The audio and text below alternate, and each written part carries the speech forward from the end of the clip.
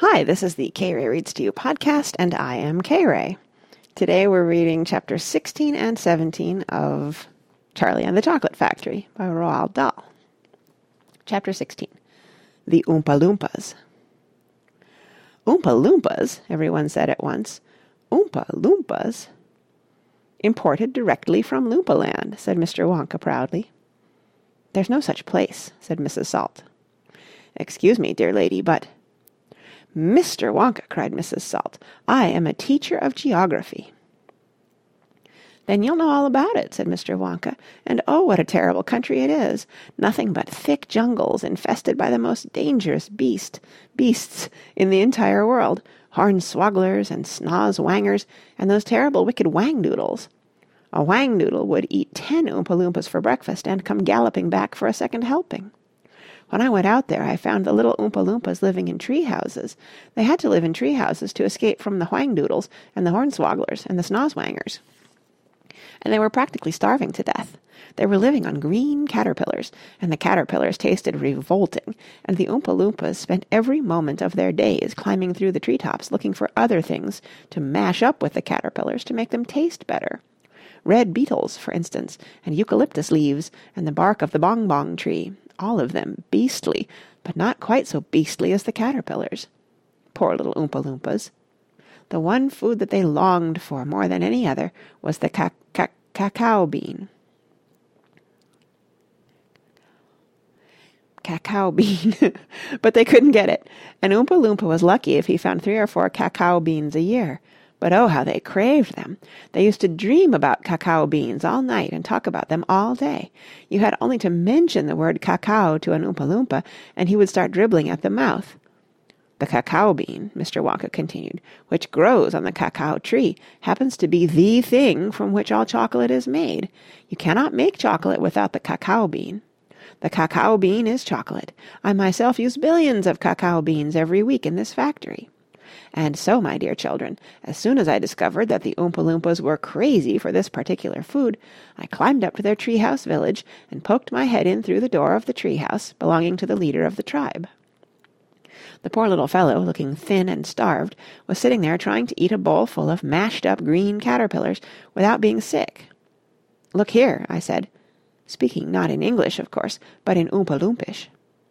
"Look here, if you and all your people will come back to my country and live in my factory, you can have all the cacao beans you want. I've got mountains of them in my storehouses. You can have cacao beans for every meal. You can gorge yourselves silly on them. I'll even pay your wages in cacao beans if you wish." "You really mean it?" asked the Oompa Loompa leader, leaping up from his chair. "Of course I mean it," I said, "and you can have chocolate as well. Chocolate tastes even better than cacao beans because it's got milk and sugar added." The little man gave a great whoop of joy and threw his bowl of mashed caterpillars right out of the treehouse window.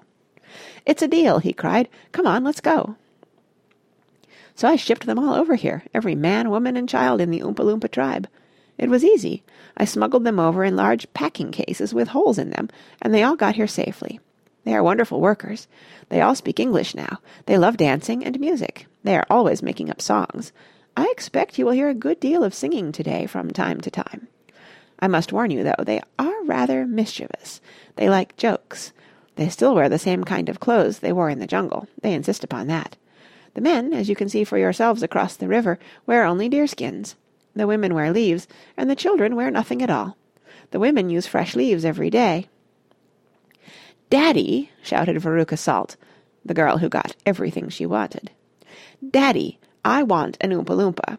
I want you to get me an Oompa Loompa. I want an Oompa Loompa right away. I want to take it home with me. Go on, Daddy, get me an Oompa Loompa." Now, my pet," her father said to her, "we mustn't interrupt Mr. Wonka." "But I want an Oompa Loompa!" screamed Veruca. "All right, Veruca, all right, but I can't get it for you this second. Please be patient. I'll see you have one before the day is out." "Augustus!" shouted Mrs. Gloop. "Augustus, sweetheart, I don't think you'd better do that." Augustus Gloop, as you might have guessed, had quietly sneaked down to the edge of the river, and he was now kneeling on the river bank, scooping hot melted chocolate into his mouth as fast as he could. Chapter 17. Augustus Gloop Goes Up the Pipe.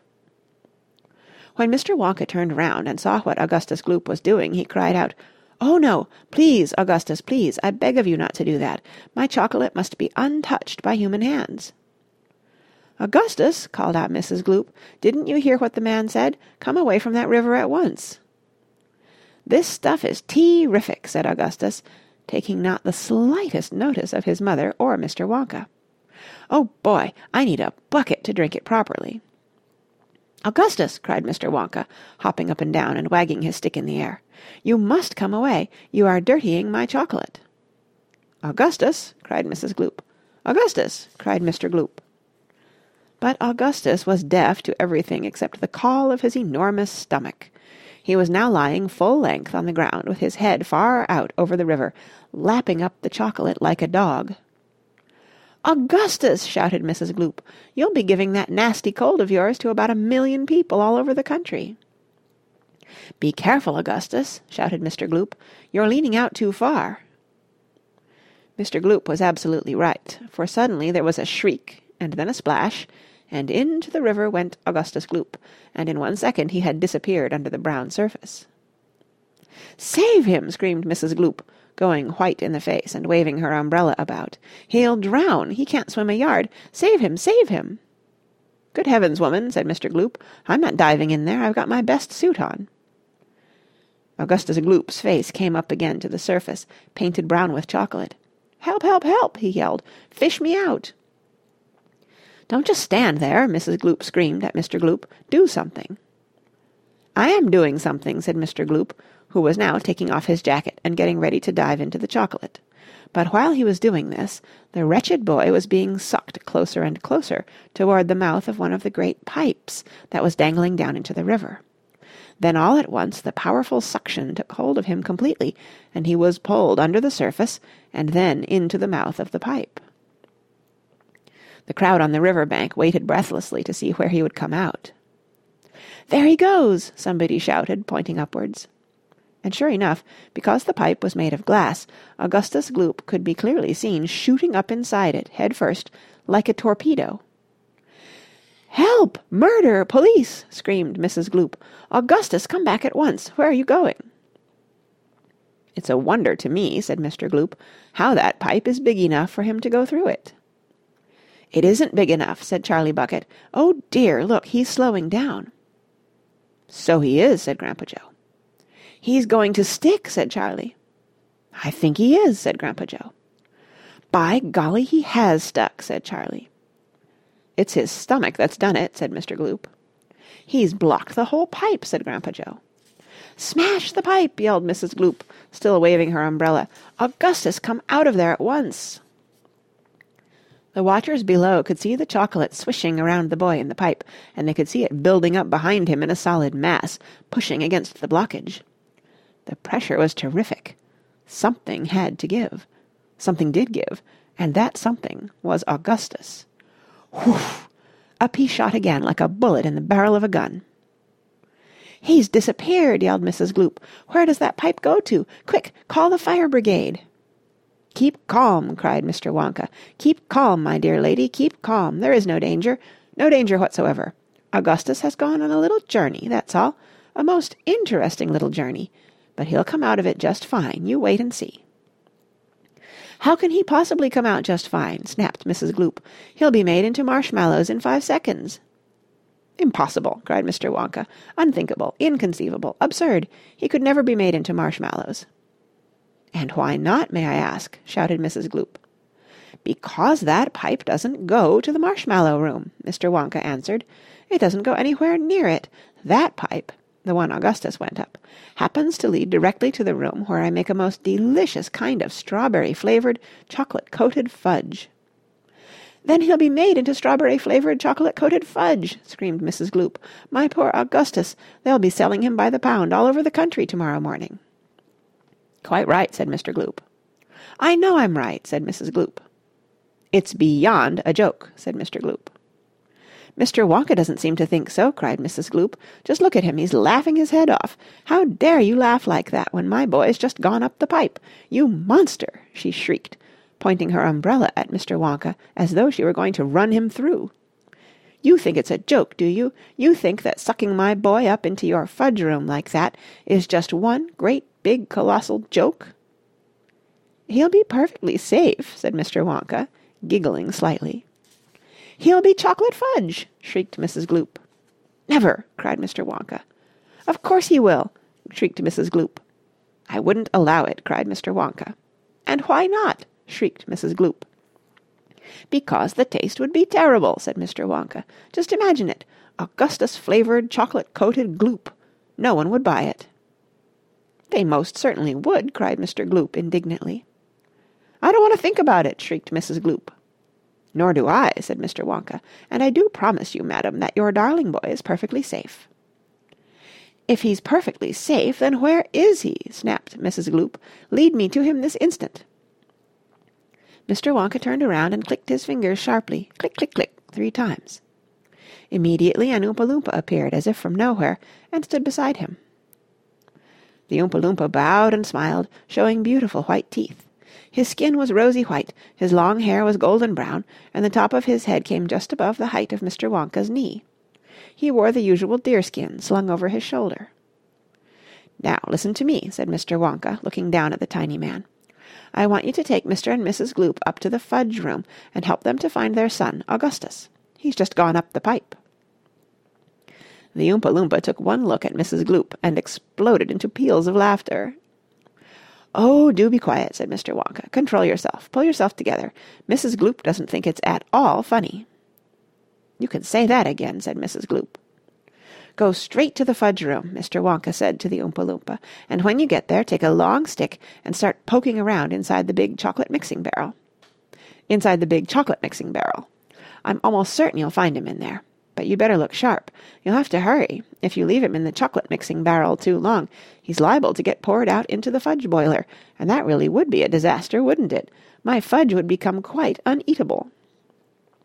Mrs. Gloop let out a shriek of fury. "I'm joking," said Mr. Wonka, giggling madly behind his beard. "I didn't mean it. Forgive me. I'm so sorry. Goodbye, Mrs. Gloop. And Mr. Gloop. Goodbye, goodbye. I'll see you later." As Mr. and Mrs. Gloop and their tiny escort hurried away, the 5 Oompa Loompas on the far side of the river suddenly began hopping and dancing about and beating wildly upon a number of very small drums. "Augustus Gloop," they chanted. "Augustus Gloop, Augustus Gloop, Augustus Gloop." "Grandpa," cried Charlie. "Listen to them, Grandpa. What are they doing?" "Shh," whispered Grandpa Joe. "I think they're going to sing us a song." "Augustus Gloop," chanted the Oompa Loompas. "Augustus Gloop, Augustus Gloop, the great big greedy nincompoop. How long could we allow this beast to gorge and guzzle, feed and feast on everything he wanted to? Great Scott, it simply wouldn't do. However long this pig might live, we're positive he'd never give even the smallest bit of fun or happiness to anyone. So what we do in cases such as this, we use the gentle touch, and carefully we take the brat, and turn him into something that will give great pleasure to us all, a doll, for instance, or a ball, or marbles, or a rocking horse.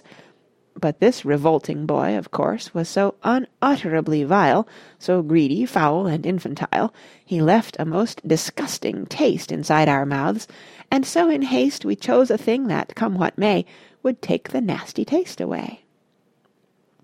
"Come on," we cried, "the time is ripe to send him shooting up the pipe. He has to go. It has to be, and very soon he's going to see inside the room to which he's gone some funny things are going on. But don't, dear children, be alarmed. Augustus Gloop will not be harmed, although of course we must admit he will be altered quite a bit. He'll be quite changed from what he's been when he goes through the fudge machine. Slowly the wheels go round and round, the cogs begin to grind and pound, 100 knives go slice, slice, slice, we add some sugar, cream, and spice. We boil him for a minute more until we're absolutely sure that all the greed and all the gall is boiled away for once and all. Then out he comes, and now, by grace, a miracle has taken place. This boy, who only just before was loathed by men from shore to shore, this greedy brute, this louse's ear, is loved by people everywhere. For who could hate or bear a grudge against a luscious bit of fudge? "I told you they loved singing," cried Mr. Wonka. "Aren't they delightful? Aren't they charming? But you mustn't believe a word they said. It's all nonsense, every bit of it." "Are the Oompa Loompas really joking, Grandpa?" asked Charlie. "Of course they're joking," answered Grandpa Joe. "They must be joking. At least, I hope they're joking. Don't you?" End of chapter 17. See you next time.